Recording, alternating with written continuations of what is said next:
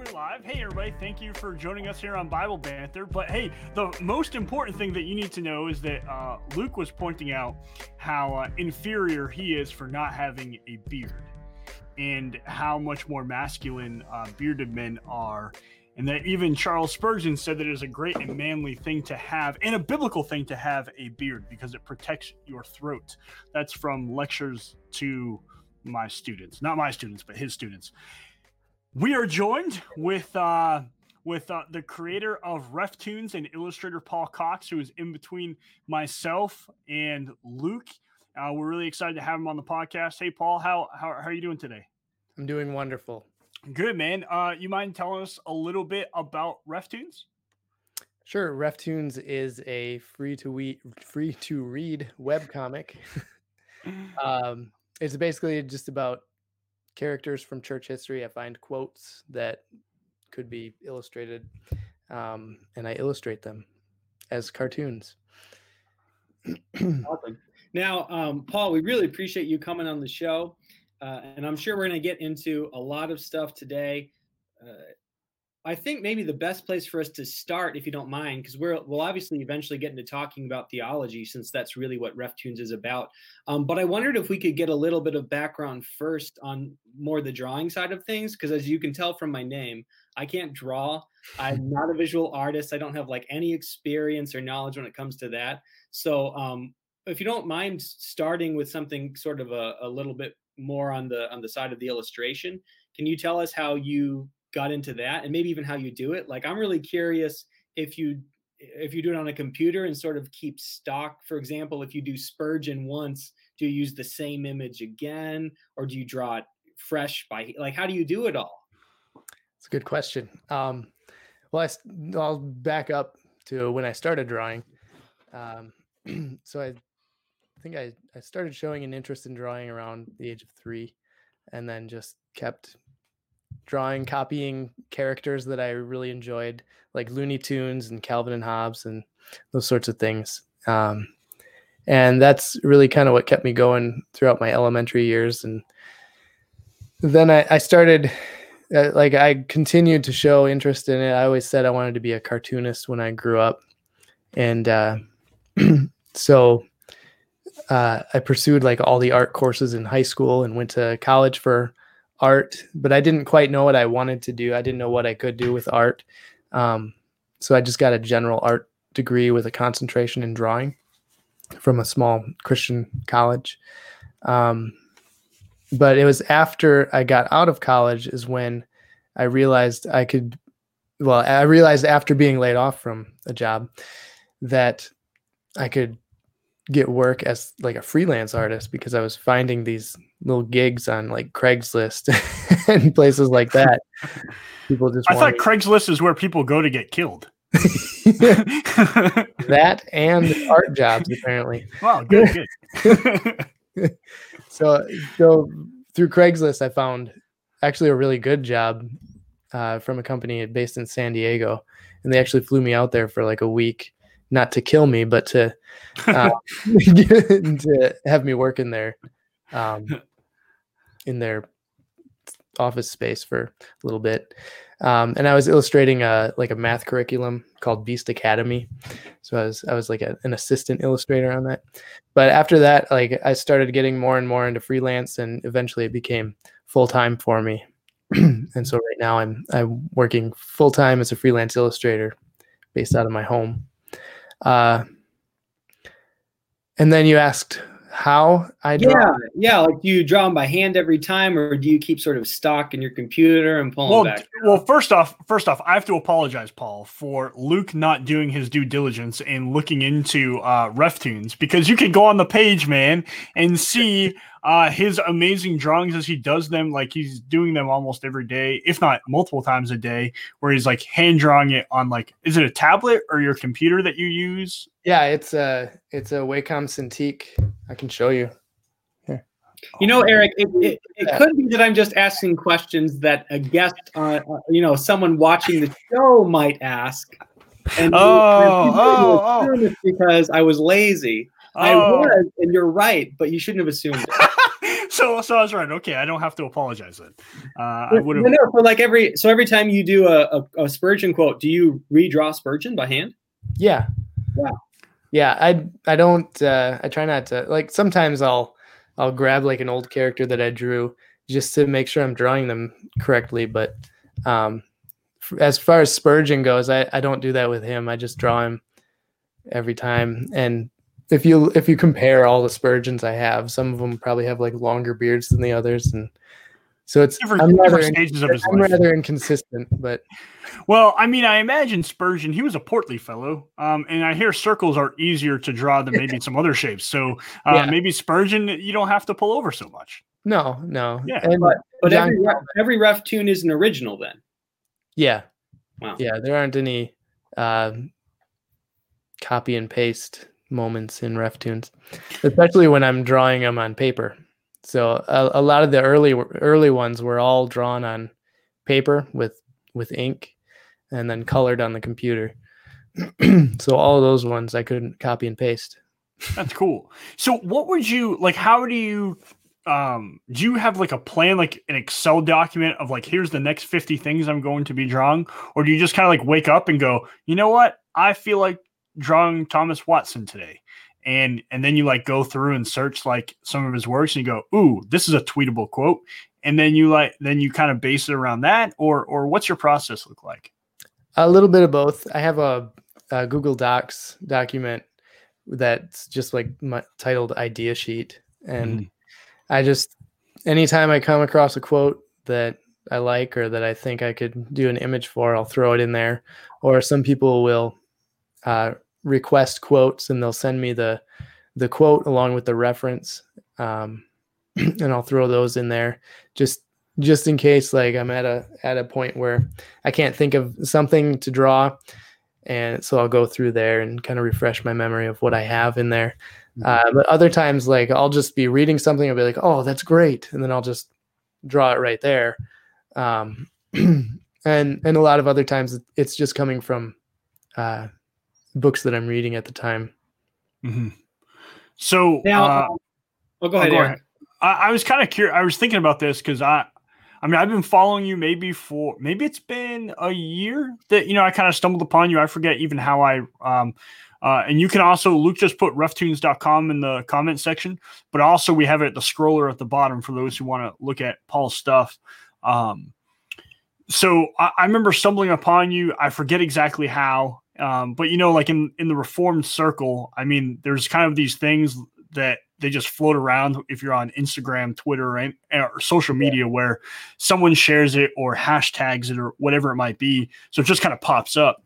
And I was thinking about this, of all the things I've seen in the last year from you, Paul.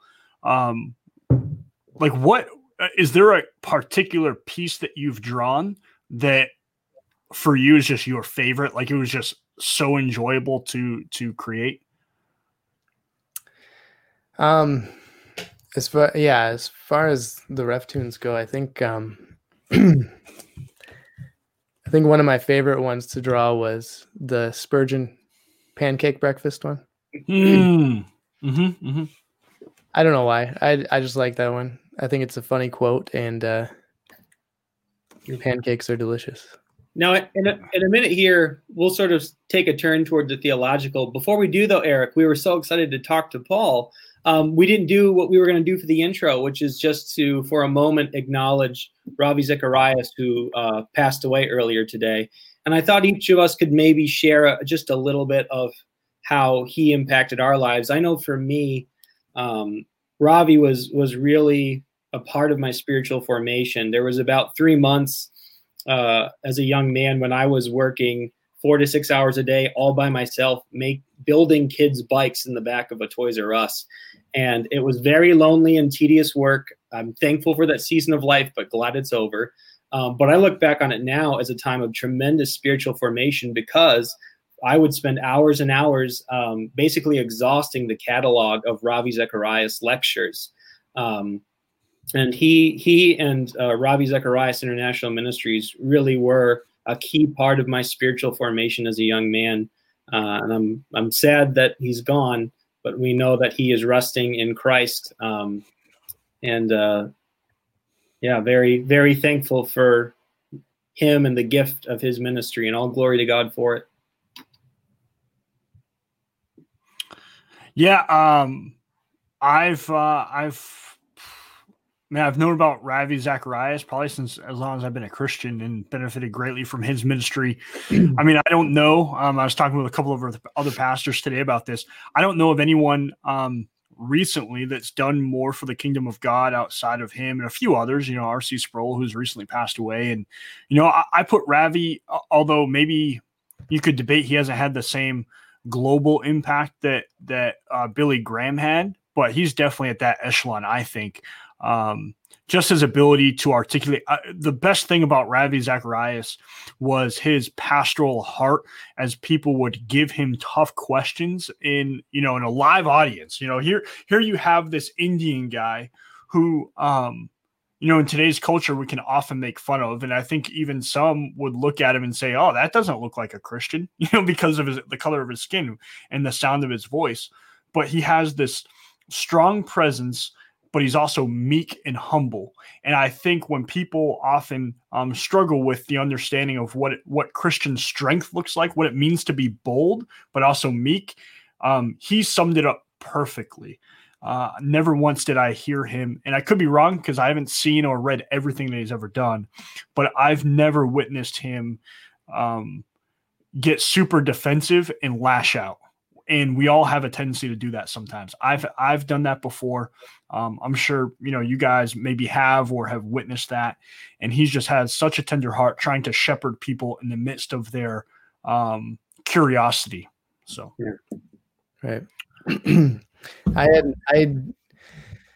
hadn't listened to a whole lot of Ravi, but when I first got into looking into apologetics, he was one of the first people that I found.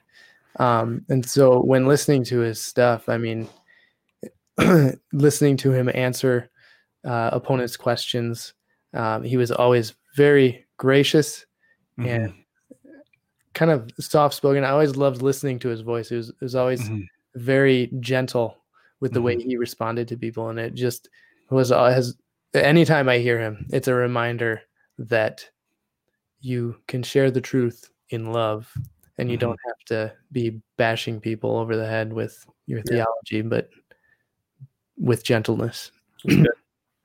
Something I think we can learn that from Ravi. So I need that. I need to do that. I mean, Luke knows I can sometimes be a bit dogmatic and kind of be a bit forceful at times.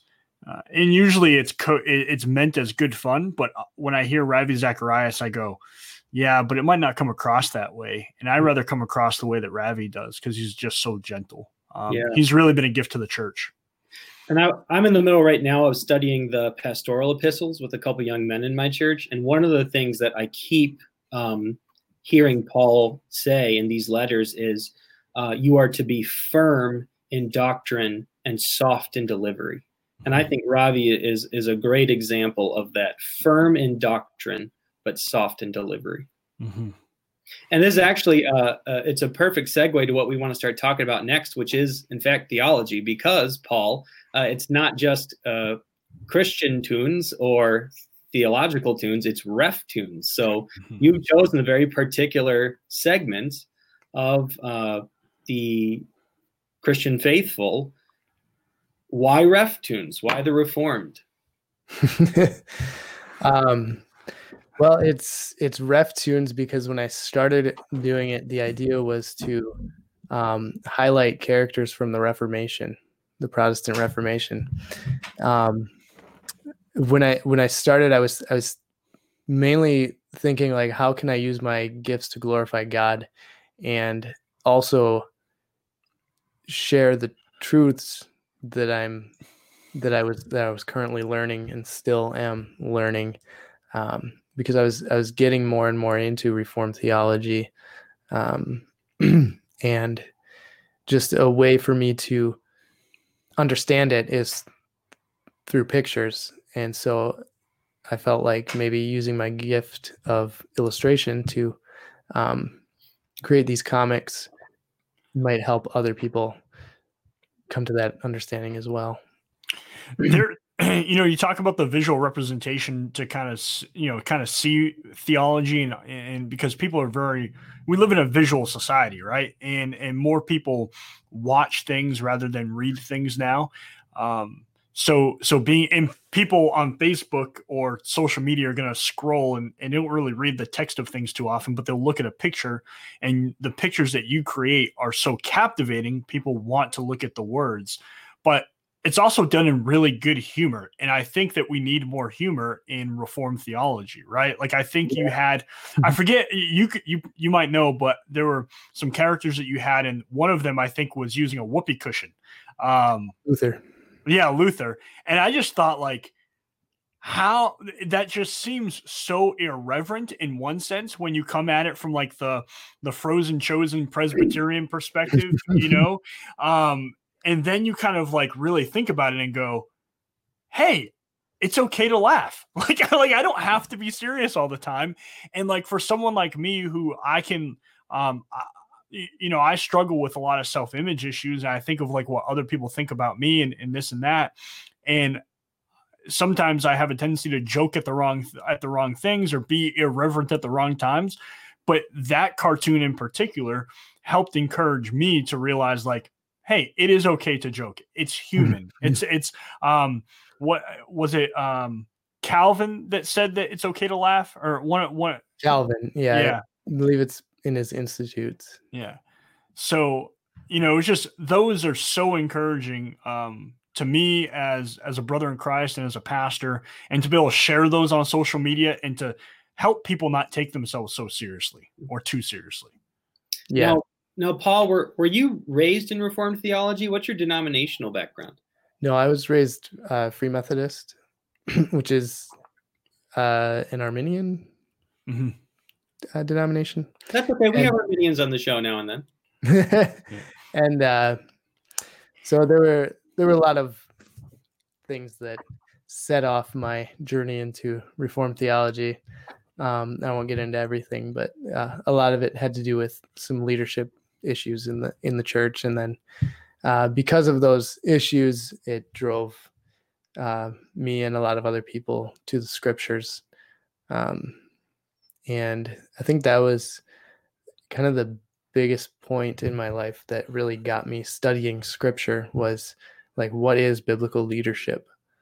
What does the Bible say about who a pastor is and what is his role?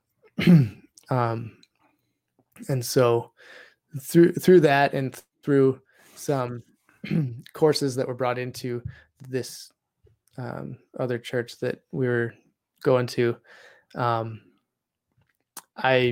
kind of stumbled upon Reformed theology based on some video series that they had brought in, because they weren't vetting many of their teaching series. So with the Reformed theology snuck into the church? Yeah, it snuck in. Well, actually, without anybody knowing it. And so I looked up the pastor that was teaching on the series, and he was recommending all kinds of things, like Michael Horton's book, Christless Christianity. And through that, I found the White Horse Inn podcast, which really helped me to kind of understand a little bit more what they were talking about. And I had never heard expository preaching before, and so I found that through this, I guess, rabbit. Do you remember who the pastor was of that video series that brought you into the Reformed world? Yeah, this was in 2009, and it was Matt Chandler. Okay. Yeah. And I looked him up and found his I think it was like Ultimate Authority series that he did. Yeah. Paul, I really appreciate your comments about it was study of scripture that brought you into Reformed theology, because that's something that Eric and I really harp on a lot on the show, that this isn't an issue of Calvinist versus Arminian or Reformed versus not Reformed, or we have all sorts of labels and things that we can use to divide the church. The real bottom line issue is, what is scripture? Is it the word of God? And if it is, have you seriously considered what it has to say about God and his nature? So I love that you came to Reformed theology not through theology, but through the study of Scripture, which brought you to that place. Well, and it was finding people who were actually preaching from Scripture, verse by verse, that really brought me into it, because most of them happened to be Calvinist or Reformed. So I just started following them and like, oh, this makes sense now. Now I understand what this verse is saying. And one of my favorite things I've ever had my toes stepped on was actually from Thabiti Anyabwile. Don't ask me how to spell it. It's really difficult. Somebody else can put it in the comments. But, he has like this short video clip, and he talks about, and I think he's talking probably to one of those audiences that I like to refer to as like the Reformed bros, like your basic Reformed guys that like they like their designer coffee, their designer cigars, and they got their designer theology.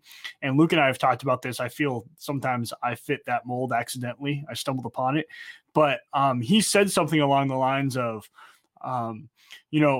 when we talk about Calvinism, that's only useful when that term is shorthand for biblical theology and what the Bible teaches.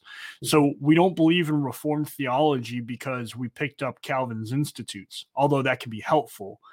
We didn't stumble upon it because, or we're not Reformed because we really liked John Piper. It's because we read the Scriptures and this is what we're convinced of. Yeah. And to me, that should be like, if someone in my church, and in my church accepts our denomination, Paul, you probably don't know much about it. No one ever does, which is fine.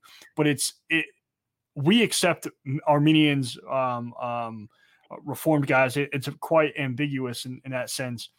But if someone can come to me and say, I'm having trouble with this doctrine, they can't, and they say, well, because so-and-so said this or so-and-so said that, I always try and point them to the Scriptures. And I think one of the benefits of your work, Paul, is that everything, whether it's a quote from a historical theologian or whether it's a quote from Scripture, it's straight from Scripture, or they're pointing people to Scripture in a way.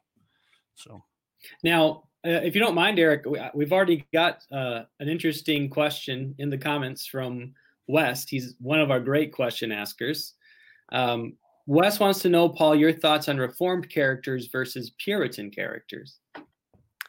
My thoughts? Yeah, I think he's trying to I think he's asking a theological question more than a question about drawing them. Okay. Aren't Puritans Reformed? Yes.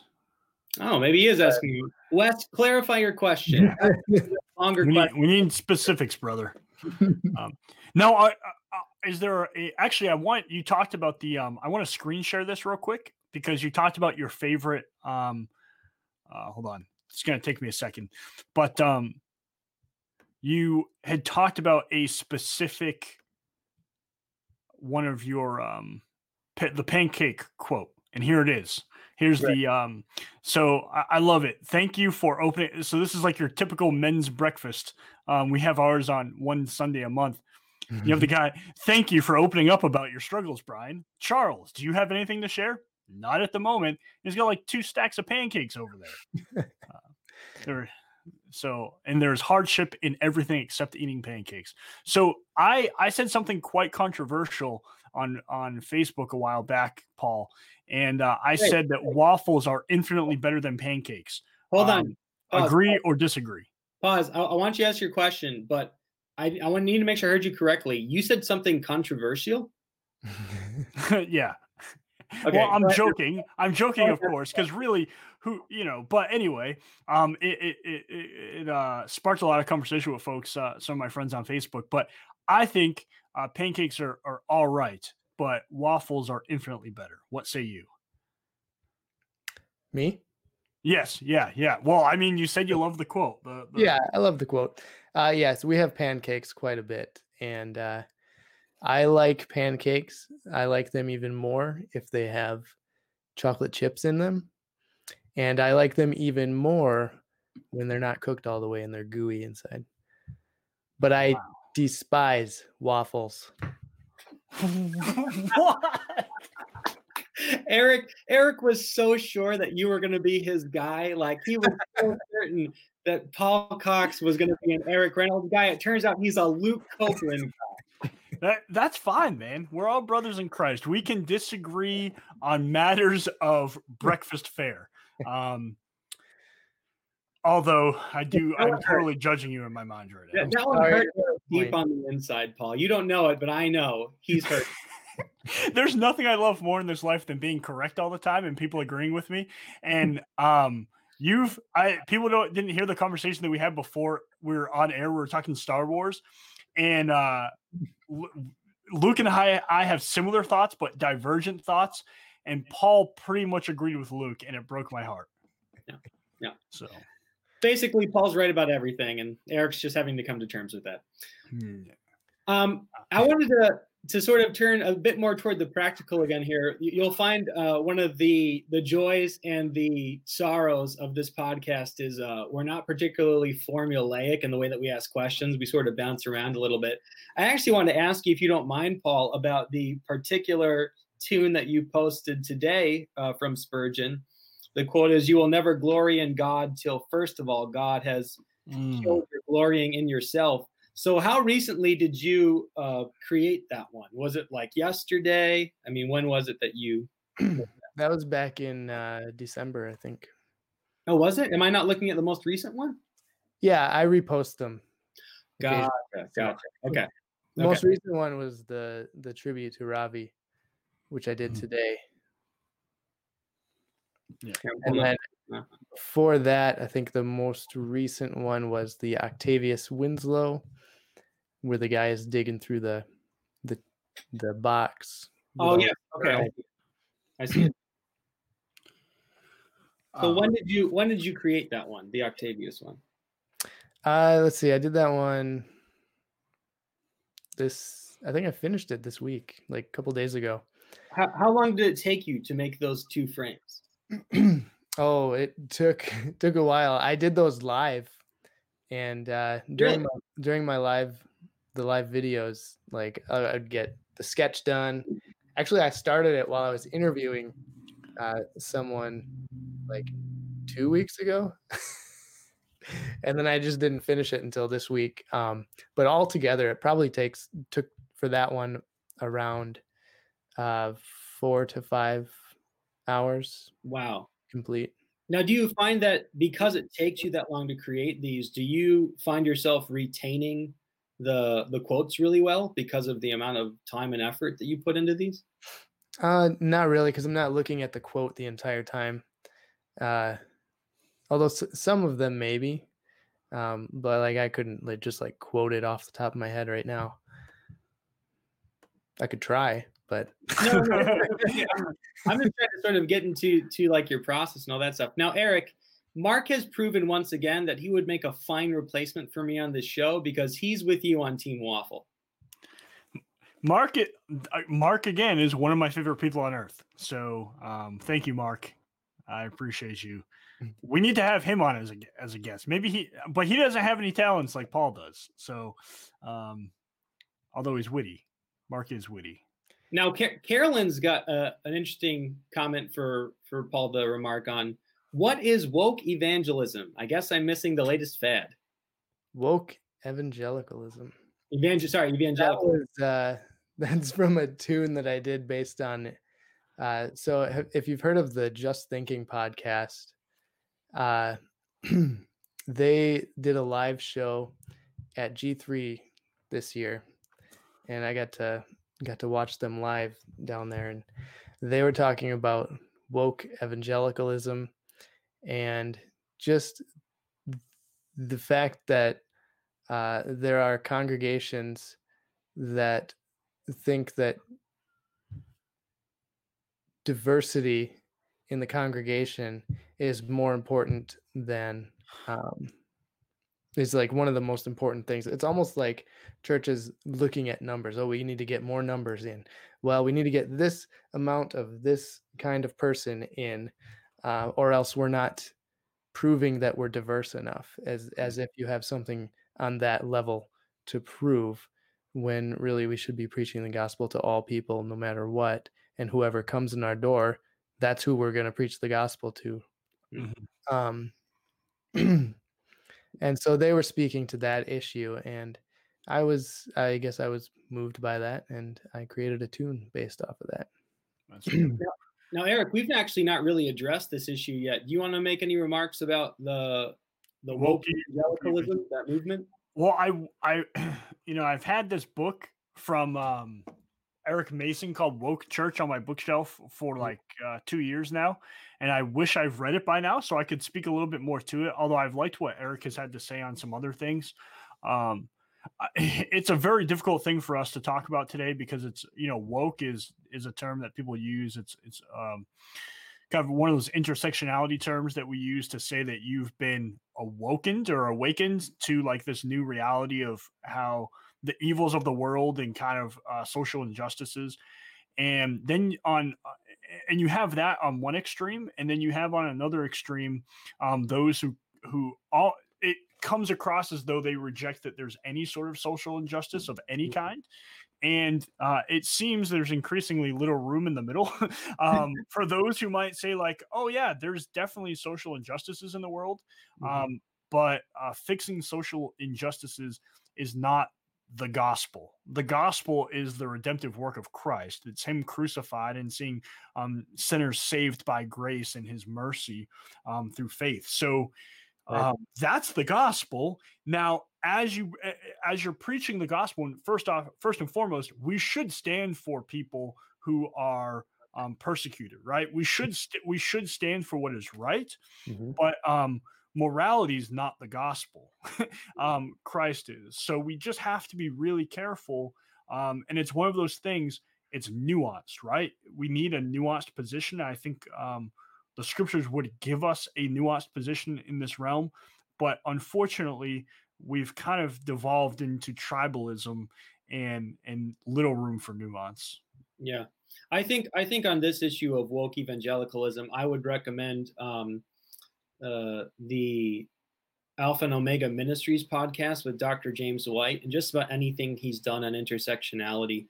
Again, like Eric said, we're not going to be able to get real deep in this. I would just say the best way that I can sort of explain the issue with woke evangelicalism is that it uses culture and heritage as a lens for interpreting scripture rather than scripture as a lens for interpreting culture and heritage. The fact is there are certain things about me, about my socioeconomic background, my skin color, my race, that are social realities that I need to come to terms with, and denying those things is not helpful. But I interpret culture and society and privilege and all those things through the lens of scripture. I don't take my personal identity and then use it as a tool to try to interpret the scriptures. It's all about scripture being the lens through which we see all things. And I think we can deal with a lot of these challenging social problems if we have the order right. Scripture is the lens, not your personal identity. Right. And for the context of that cartoon, I believe the post that I posted it with will point people to the 2-part podcast series that Just Thinking podcast did about that. Cool. Yeah, that's maybe a topic that we'll discuss in future podcasts, Luke, because that's a good one and it's a challenging one. It would also, if we did that podcast, it'd be a great opportunity for us to talk about Lincoln. Oh my goodness. Paul, I don't know if you're a student. I know you're a student of church history. Don't know if you are a student of American history. Totally not going to judge you one way or the other. However, do you think Lincoln was a good president or a bad president? I don't know enough about him to comment. That's fair. Okay. This is let's just say this is the first time that Paul has not given the correct answer. So, Luke hates Lincoln. And we know that that's just about the most un-American thing yeah. I've never claimed to hate Lincoln. Let's keep the record straight. Well, we'll move on. We'll move on. I think Wes has clarified his question. He was asking about, if you'll scroll back up in the comments a little bit, the period look of people in those eras. So talking about like drawing their dress and maybe even the styles of facial hair, just the way that they look. and differences in quotes. So let's deal with the issue of how they look first. Like, do you do research on dress and things like that? Yes, I have done research. Like, what are those bibs that they're wearing? Are they trying to get their food or what? I don't. Yeah, I tried to do research on like what clothing did like Luther wear, aside from like his teacher robe and his hat. Like what did he wear? But a lot of the information comes from the paintings that I see or the drawings that I see of him. And so one of the most famous paintings of Luther, he's got like this really cool looking jacket on. And so I usually end up just drawing Luther with that big collar on his jacket, and and then the Puritans, they all wear the same thing in all of their paintings, and because they were boring. What's that? Because they were boring. Yeah, they were boring, lifeless robot. So like sometimes I'll draw them with their like preacher garb on, with that bib on them, and then other times like with John Owen when he's like digging all those graves in that one cartoon I did, he has just like a regular button-up shirt on, and so I just kind of looked to see what regular people of that time period would wear, and I just improvise. There's a bit of a debate that your remarks have sort of inspired here. So, what's your feeling on robes and high church dress? What do you think, Paul? What do I think? You want your pastor? What does the Bible say? Amen. Amen. I like to tell my people, I don't care what you wear as long as you wear pants. That's all I ask. It's my way of avoiding the question. I like to tell my people, because I don't know what it's like where you're from, Paul, but down here in the South, there's a lot of cultural expectations when it comes to dress in the church. And one of the things that I repeatedly tell my people is that the only New Testament rule for dress is modesty. That's a good thing that's a good way to put it. Yeah, I guess I haven't noticed. Like all the churches around here just have different different ways of going about their dress code or whatever. Mm-hmm. I mean, I grew up, all the churches I grew up in changed like in the late 90s about their strictness on what you should wear, or like people's mindsets seem to change in the 90s. Like, I guess we can wear shorts to church now, or just t-shirts, or just come as you are. That whole come as you are kind of thing just kind of sparked a new dress code in a lot of churches, I think. But since changing churches, like I think the majority of people in the last couple churches we've been in make it sound like we've changed churches a lot. Yeah, man. You guys don't like church discipline then, apparently. That's right. They didn't like ref tunes, so you're like, I gotta go. But yeah, I guess there's just a mixture of people. Some people like to dress up, some people don't, and I really don't care. Eric, I'll be curious to hear your thoughts. I sort of consider dress outside the rule of modesty as not worth fighting about. That it's one of those like third tier issues that if you're at a church where they have certain cultural expectations, then it's fine for you to meet them. But it's not something that we should be having, really intense arguments about to the point of division. I couldn't care less about what other people wear to church. What I wear to church, because I'm the preacher, I'm the pastor. I'm more careful about. I can't foresee myself wearing a t-shirt anytime in the next, for a long time. Although I know that's becoming more and more common, and for pastors that they're in a community or they're in a church where that is expected of them, like maybe that, whatever, like cool. I am not passing judgment. But for me, my preference in what I wear is usually, some sort of slacks or khakis with a pair of Oxford shoes, a button-up shirt, and a jacket. And mostly because a lot of the guys I watch and listen to, that's in the same realm that they wear. And my church, I got people that wear t-shirts. I have leaders that wear t-shirts. I got leaders that wear jackets. So I praise God that it's not a fight in our church. I don't know if it ever was prior to my being here, but I'm thankful that I don't have to fight that fight. And people, at least I've worn sneakers before. I have back issues from when I was in the Army. So sometimes I have the Oxford shoes just aren't going to cut it. And no one's ever complained. So I have some gracious people. We're a real professional podcast here, Paul. Yeah, sorry. I thought that I had. We got callers in the background. We lost him. So I think he'll be back hopefully. But I was kind of thinking about this because sometimes I like to. I read a lot of my devotions in the morning. I type them out, and when I do that, it helps me reflect on things a little bit better. And even when I prepare sermons, which is what my calling is, it helps me reflect on the Word of God more. And I'm just wondering, in your line of work, as you're seeking to glorify God in these illustrations, have you had some times where like you just felt like God really speaking to you in that moment through maybe the illustration of a particular scenario or a specific quote? Yeah, definitely. I think one of the main things I think of when you ask that is like when I was working on the Pilgrim's Progress children's book, just rereading the John Bunyan's Pilgrim's Progress. It just really, there's some points in there that I didn't remember, and it just really was very powerful.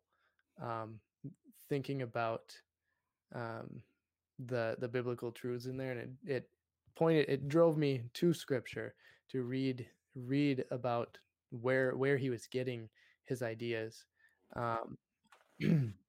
And I think that just like doing research for doing that was one of those experiences for me. Paul and Eric, I ask your forgiveness for that. We live in the age of cell phones, and I forget that landlines do sometimes ring. It's been like weeks since I touched that phone, and then it's all right. That's all I have is a landline. Eric, what were you asking him about? I came in just as he was answering. Jesus. We're talking about Jesus. No, I was just asking like how, I kind of shared like even as pastors, we might be preparing a sermon or just kind of in our everyday line of calling and work that God speaks through that. And maybe we just come to a point like as I'm trying to write through some commentary work on the Gospel of John, I got to the point of Jesus' crucifixion, and I spent some time studying the different ways in which they would beat prisoners. How they talked about Jesus was being beaten, and like and hearing about like the tools that they would use and how his flesh would be ripped off the bone and it would be exposed. Like it brought me to tears to just wrestle with that idea. So Paul graciously shared a little bit about that. Right. Similar thing happened when I was reading through Fox's Book of Martyrs, doing research for the Ref Tunes, and just some of their stories were very powerful and drove me to kind of look into like reading the Book of Acts again too. Now, Paul, I am a little curious about, because obviously it's great when you're able to use your gift for drawing and illustration in ways that directly honor and glorify God. But I imagine, because you do this for a living, that sometimes you take jobs in the secular world. What was sort of the most interesting job you ever had to take where you weren't doing something that was directly related to the ministry of the church? Obviously, all vocation is in one way or another ministry because we're representing Christ. But did you ever have to take any really interesting jobs, or for the most part, do you have the opportunity to do work that is religious in nature? I don't know. I guess the majority of the jobs that I do outside of Ref Tunes is well, I still do comics for companies, but like I'll be doing comics that are just explaining their products or explaining services that they offer, or doing character designs for mascots for businesses. So you never had to do like a panel of Batman beating Joker to a bloody pulp or anything like that? No, but I've drawn stuff personal projects for that have to do with like characters fighting and stuff. I don't know. I guess I did do this was way back in 2007. I started penciling a comic called Stitched Crosses. There was a lot of battle scenes and stuff, and that was pretty fun. Luke's a pacifist, so I'm not. And, yeah, Luke's a pacifist, not for theological reasons. He just lacks a backbone. So, so Paul, I have a very important question. Who would be more fun to draw, Luke or myself? Oh, I didn't think that would be hard. Eric looks way goofier. I would say Eric.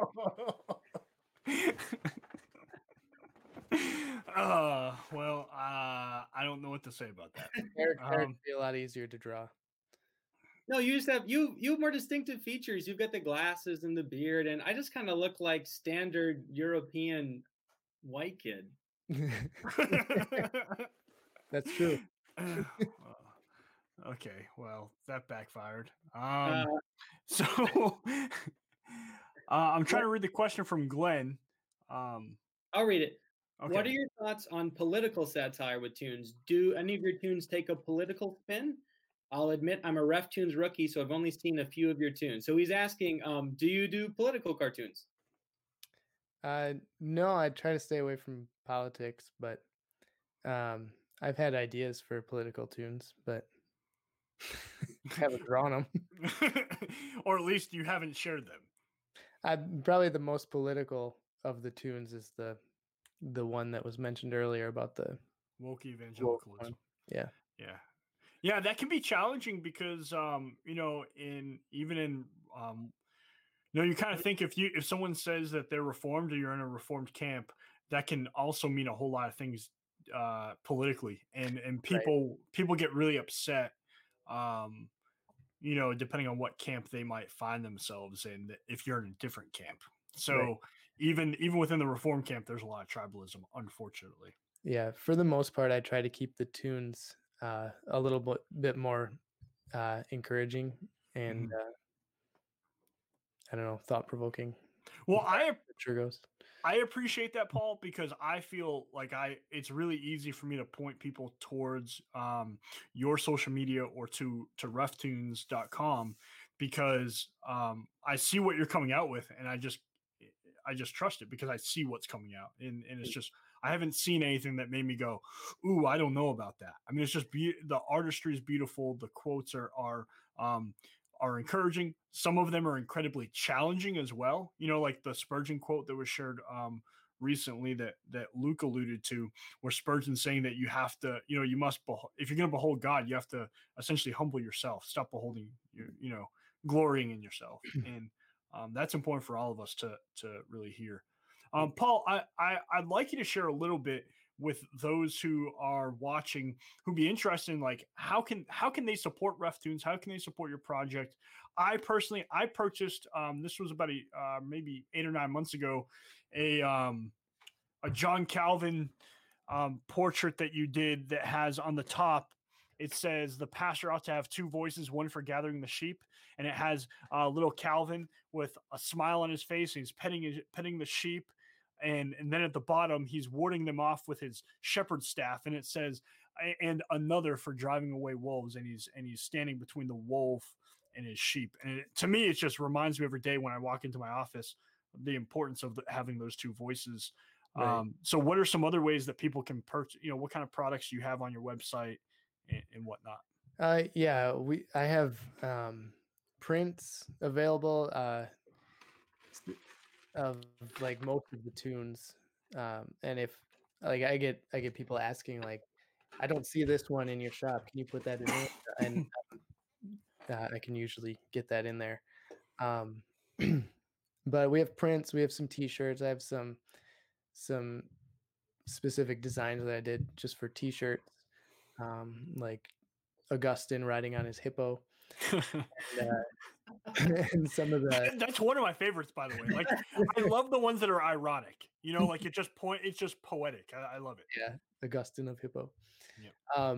But we also have the RefTunes Collection 1, which there was a pre-order for it a while ago with some discounted pricing. Now it's at the regular price. But I'm still waiting on those books to come in from the printer because of all of the delays because of COVID. My kids are running up the stairs over there. I was wondering, are we about to meet some family members of yours? No, it wouldn't be the first time that a guest had a child run into the frame in the middle of. But then we also have the Pilgrim's Progress, A Poetic Journey, which is a children's book version of John Bunyan's Pilgrim's Progress, where my wife and I rewrote the story as a rhyming poem. Wow. And it's published through H&E Publishers. You can get to there by going to HesedandEmmett.com. And I also have some of those available on the RefTunes store as well. And you can get there through reftunes.com. What was it like to rewrite a classic like The Pilgrim's Progress? Was that daunting? Oh, it was really hard, especially because we had to condense it down so much, and I had to choose to leave out a bunch of stuff. Oh, goodness. Yeah, that's hard. Mm-hmm. It's interesting though that you did that with your wife. So is she a writer? She's very good at writing. She wouldn't call herself a writer, but she's good at coming up with things. A lot of times she'll write my RefTunes Facebook posts when I need to. Okay. Now, something that's very important to me, and I joked about it before it came on air. You had a T-shirt that was recently available. It said Theology Wars on it, and it was like it was a Star Wars kind of idea, but it had different pastors and theologians throughout all time kind of on there. But it's no longer available on your website. But you did just say that if we have special requests, that you might be able to work something out. So what can we work out here? Hold on, I'm experiencing technical difficulty. Oh, no. Just kidding. So that one, it'll probably come back out again next year for Star Wars Day. So Paul had So I have to wait a year? Yeah, because I may come out with some other things along with it as well. The early bird gets the worm. So Paul's now had a chance to sort of promote his stuff. Eric, why don't you show off that amazing shirt that your wife made? Oh yeah, so we got some Bible Banter merch. So I'm wearing this T-shirt that the lovely Robin Reynolds created over the weekend, and we have some exciting news coming this Thursday that we will share with you, which you will need to not you, Paul. I mean, Paul, you're more than welcome to tune in, but we're referring to the audience. So you guys can come back on Thursday and kind of share in that. Also, outside of that, we're doing a giveaway. This is our first giveaway ever. So right here, for those of you who don't know, I'm a Bible aficionado and a Bible snob. I love just well-crafted Bibles. I have a couple of my own, and here's one that I picked up a few years ago. It's actually the 400th anniversary in commemoration of the 400th anniversary of the King James translation, but this is the ESV, so this is the Eric Standard Version. Or as the layman calls it, the English Standard Version. But those of us in the know really call it the Eric Standard Version. But it's got some beautiful artwork on the inside pages, has some gilded, yellow gilded pages or gold gilded pages, beautiful maps. It's from Crossway. So you need to come and check out on Thursday the way that we are going to give this away. And it'll be free of charge to you. I will put it in the mail as soon as we do a drawing. You just have to come back on Thursday to hear how we're going to do that. And hey, we really would like for you guys to share, for people who are listening and watching. If you could share the page, share these videos. Really, the most important thing is we want to show people how to communicate as brothers in Christ, because we know that that's something that's lacking in the Christian community and really around the world. That's something that, when Jesus says that the world will know that you're my disciples by the way that you love one another, that doesn't mean that we can't have fun and give each other a hard time, but it does mean that we show great grace towards one another and speak in a loving manner. So that's one of the reasons we're doing this. And yeah. Eric just took the longest way possible to just say this. Smash that like button. Crush that share button. Why can't you do it like the YouTubers, man? I'm not an expert, I'm I'm a pastor. I'm not a self-promoter. So I don't. Now, but, Paul, we want to be respectful of your time. Do we need to get you out of here by 3? No, you're good. Okay. You said 3 and I'm looking at my clock. I'm like, that's like another hour. Oh, sorry for the time change. Oh yeah, because you're in Canada, right? Wisconsin. It's close enough. Pretty much in a whole nother country. Might as well be another hemisphere. Central Coast. Spoken by a man born in the Northeast, which cannot possibly be called a part of the United States. You're your own weird thing. You were born in New England. I don't deny it. I also don't claim that we're part of the union the way that everyone else is. That's something for another podcast.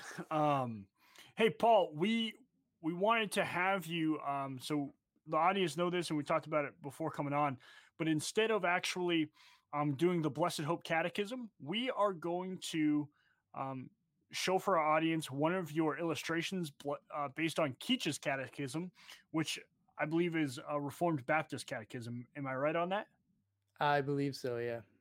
Yeah, and you can, again, go to RefTunes on Facebook and on Twitter, and he and his wife just share some incredible artwork on there, and you can find this piece on there as well.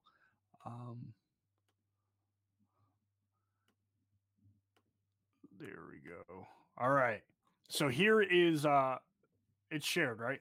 Just wanted to double check. Okay, good. So yeah, would you mind, Paul, just sharing one, if you could share the catechism, just read the question and answer, but also kind of show for us how you illustrated this as well. Sure. Yeah. So just read the question and answer and okay. Yeah. Wherein did Christ's humiliation consist? Christ's humiliation consisted in his being born, and that in a low condition, made under the law, undergoing the miseries of this life, the wrath of God, and the cursed death of the cross, in being buried, and continuing under the power of death for a time. That is a mouthful. So you want me just to go through how I? Yeah. So how did you come about in creating this particular illustration for this question and answer? Okay, yeah. So a lot of these are like super hard to come up with illustrations for, and I'm still stumped on a lot of them. That's why it's taken me so long to get to. So basically what I do is I look at the question, wherein did Christ's humiliation consist? I think about like what is Christ's humiliation? So it tells me in the answer, of course. And I think of like what imagery could best represent each part. So I break the answer for this one particularly. I broke the answer up into like four different chunks. So the first part, he was born in a low condition, which would be the manger. He was born in a manger. Made under the law, undergoing the miseries of this life. So that would be under the law, the 10 commandments. So he obeyed the commandments perfectly. Check. So that's what the check mark is there. And let's see, the wrath of God and the cursed death of the cross, in being buried and continuing under the power of death for a time. So he endured the cross at the place of the skull and was buried. And then the next one after this goes through, I think, 4 more things where it starts out with the tomb, but the tomb is open, and it's talks about his ascension. You know what? These images are great. I love the way that the skull looks, just like visually. That's great. But you know what this progression reminds me of, and I don't know, Paul, if you'll take this as a compliment or an insult. But do you remember? Are you familiar at all with the old '90s praise chorus, "Lord, I lift your name on high"? Yes. This would make an amazing illustration for the chorus. You came from here. Yeah, you know what I'm talking about. With all the actions. Yes. So I actually have a funny story about that. What'd you call it? A praise chorus? What? That's the term I use it. So, I came to Christ when I was in basic training in the Army. So I was back in 2006. And I remember when I first started attending church services and I heard that song and I thought, this is the most god awful thing I've ever heard. And I hope anyone who likes it is offended. Hashtag not Ravi Zacharias right now. But see, Paul, this is why I'm not worried about guests like you blowing our show up, because Eric will make sure to alienate any of the new viewers who show up. So I hope that's not offensive to you, Paul. But if so, no, not at all. I remember singing that song in youth group way back in the day, and I remember just like goofing off because everyone was doing the motions, so I would get into those motions, dig in that grave, I didn't even know there were motions. There's like all kinds of crazy motions that go along with it. So these are the things you missed by not being in youth group as a teen, Eric. You missed motions during praise songs. Right. Well, I was a youth pastor for a couple of years. We didn't do any motions, so I guess I was a terrible youth pastor.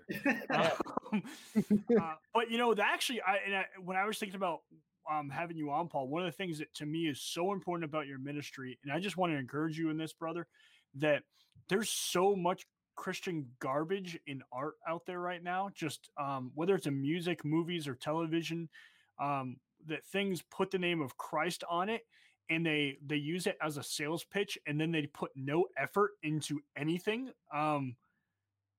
And I do mean that with all sincerity. I think it's a sin. Like, I think it's a sin to just say, oh, we'll put Jesus's name on it, and then we just won't do a very good job at like finding decent actors or crafting decent dialogue or writing a well-crafted song or whatever it might be. And brother, you've done a tremendous job at not only bringing out the truth of the scriptures and highlighting key important figures throughout church history, but you do it at such a high quality and high level that shows that you're glorifying the Lord in every aspect of your ministry. So I appreciate that. Because I wouldn't ask someone who was doing garbage work to come on the podcast, except for Luke. We have him every week. So I appreciate too, Paul, how you've redeemed your vocation, because it's so easy to make the mistake of thinking, okay, well, like the pastor or the Sunday school teacher or the people who do what we consider quote unquote ministry, those are the holy vocations. And then there's all the other people who do normal work. When in fact, scripture teaches that we ought to do all things to the glory of God. So you've taken something sort of as what some people might consider secular or banal or everyday as drawing cartoons, and chosen to direct that gift and that passion in ways that please and honor Christ and edify his church. Thank you. Yeah, I think cartoons are like, for me anyways, cartoons are like a really good way of communicating a message, and what better message to communicate than the gospel. So what's your favorite comic book? It's my favorite comic book. My favorite comic strips growing up were Calvin and Hobbes. You've done an illustration of Calvin and Hobbes at one point, right? Like, yeah, do I remember that correctly? I did a homage, I think is that the word, to Bill Watterson and Calvin and Hobbes. Except I used the John Calvin and Hobbes.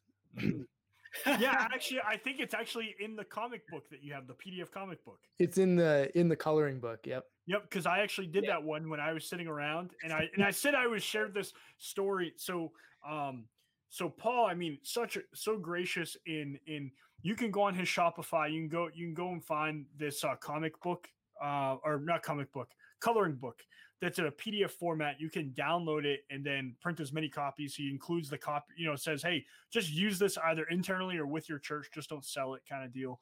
Mm-hmm. And which is very gracious of you. It really is.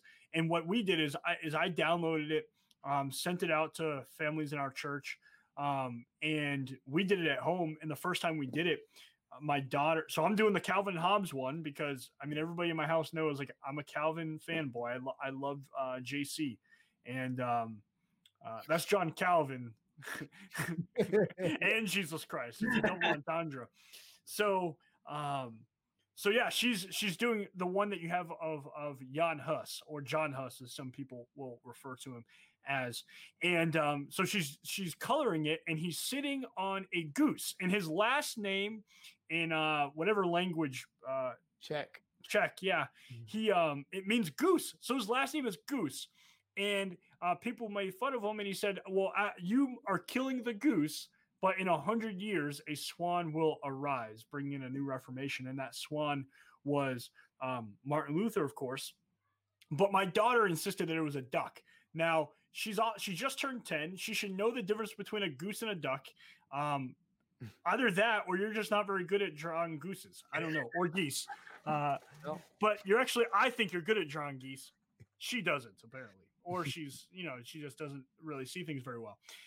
Might need to get a trick for glasses. Can I just point something out as Eric is raking his own 10-year-old daughter over the coals? Comment number 3 today was, hey, it's Adeline. Mr. Paul, I love your cartoons. Yeah, she does. She's watching her now and she's saying it's a duck. But it's funny because she would insist that it was a duck, and I told her the story. And your coloring book provided for our family that opportunity to have this discussion about church history. And I got to share with them about how Jan Hus was burned alive at the stake.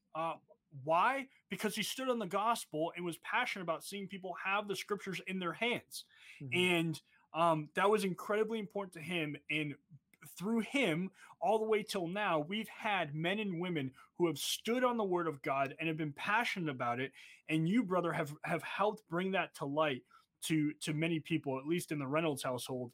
And although my daughter cannot tell the difference between a duck and a goose, when I told her this morning that you were coming on the podcast, she insisted that she wanted to say hi to the man who drew the goose. And I said, see the goose? And she said, oh, no, it's a duck. So I finally pounded it into her head that it's a goose, although she won't admit it. It is a goose. Now, Eric, I think Paul may also have just inspired our next game of Which Calvin? Which Calvin? Oh, Calvin from Calvin Hobbes or John Calvin. Mm-hmm. So yeah, Paul, our last week, was it Tuesday? Luke challenged me with, was it John Calvin or Calvin Coolidge, which I won. And then I challenged him with which Luther. It was either Martin Luther or Martin Luther King Jr. So, and he won as well. So, yeah. Well, what can I say? Eric and I, we're both geniuses. Can't stump each other. It's tough. It's tough being in the presence of such brilliant men. But you've handled yourself quite well today. I think you've both grown. Yeah, Paul. Before we let you go, you have any parting shots? Any last things that you'd like to share? Especially how people can, maybe something that you really love for them to purchase in your store. I don't know. Maybe the RefTunes Collection 1 is kind of what we're pushing right now. I'll be getting those hopefully soon. And once we get those, we'll be able to ship them out and stuff. And I'll post pictures of them because I got them with a nice embossed cover, which I'm excited about. Nice. So, and it collects the very first RefTune all the way through 2019. Sorry, Paul. I'm not laughing at you. Apparently, Eric's wife kicked him out of the kitchen. Because that's where we were podcasting from. Funny. Eric, I see. This is why, Eric, I don't have to tease you as much because I have the whole comment section on my side. It's great. I don't have to say anything. I just let them. So, something very important. We want to let everyone know that if you do go and purchase that at Shopify. reftunes.myshopify.com, or just go to reftunes.com and click the store button. So use the promo code Bible Banter and it'll cost you the exact same price as before. So it really won't do anything. Except maybe confuse Paul. I don't. Just kidding. But hey man, thank you for coming on the show. I'll direct any comments your way. Please. Dude, it was great to have you on the show. We look forward to continuing to watch your work and keep an open line of communication. We'd love to have you back at some point, especially if you create something really controversial. That'd be fun to talk about. As soon as you start making political comics, we'll bring you back on. Okay. So thank you, brother. And thanks everybody for watching. Reminder, come tune in at 2:00 on Thursday to find out how you can win that beautiful ESV Bible. It's great if you like what do you call it, premium Bibles, or if you like the Eric Standard Version translation. So thank you for your time today, Paul. God bless you in your ministry. Yeah, thanks for having me. All right, take care, brother.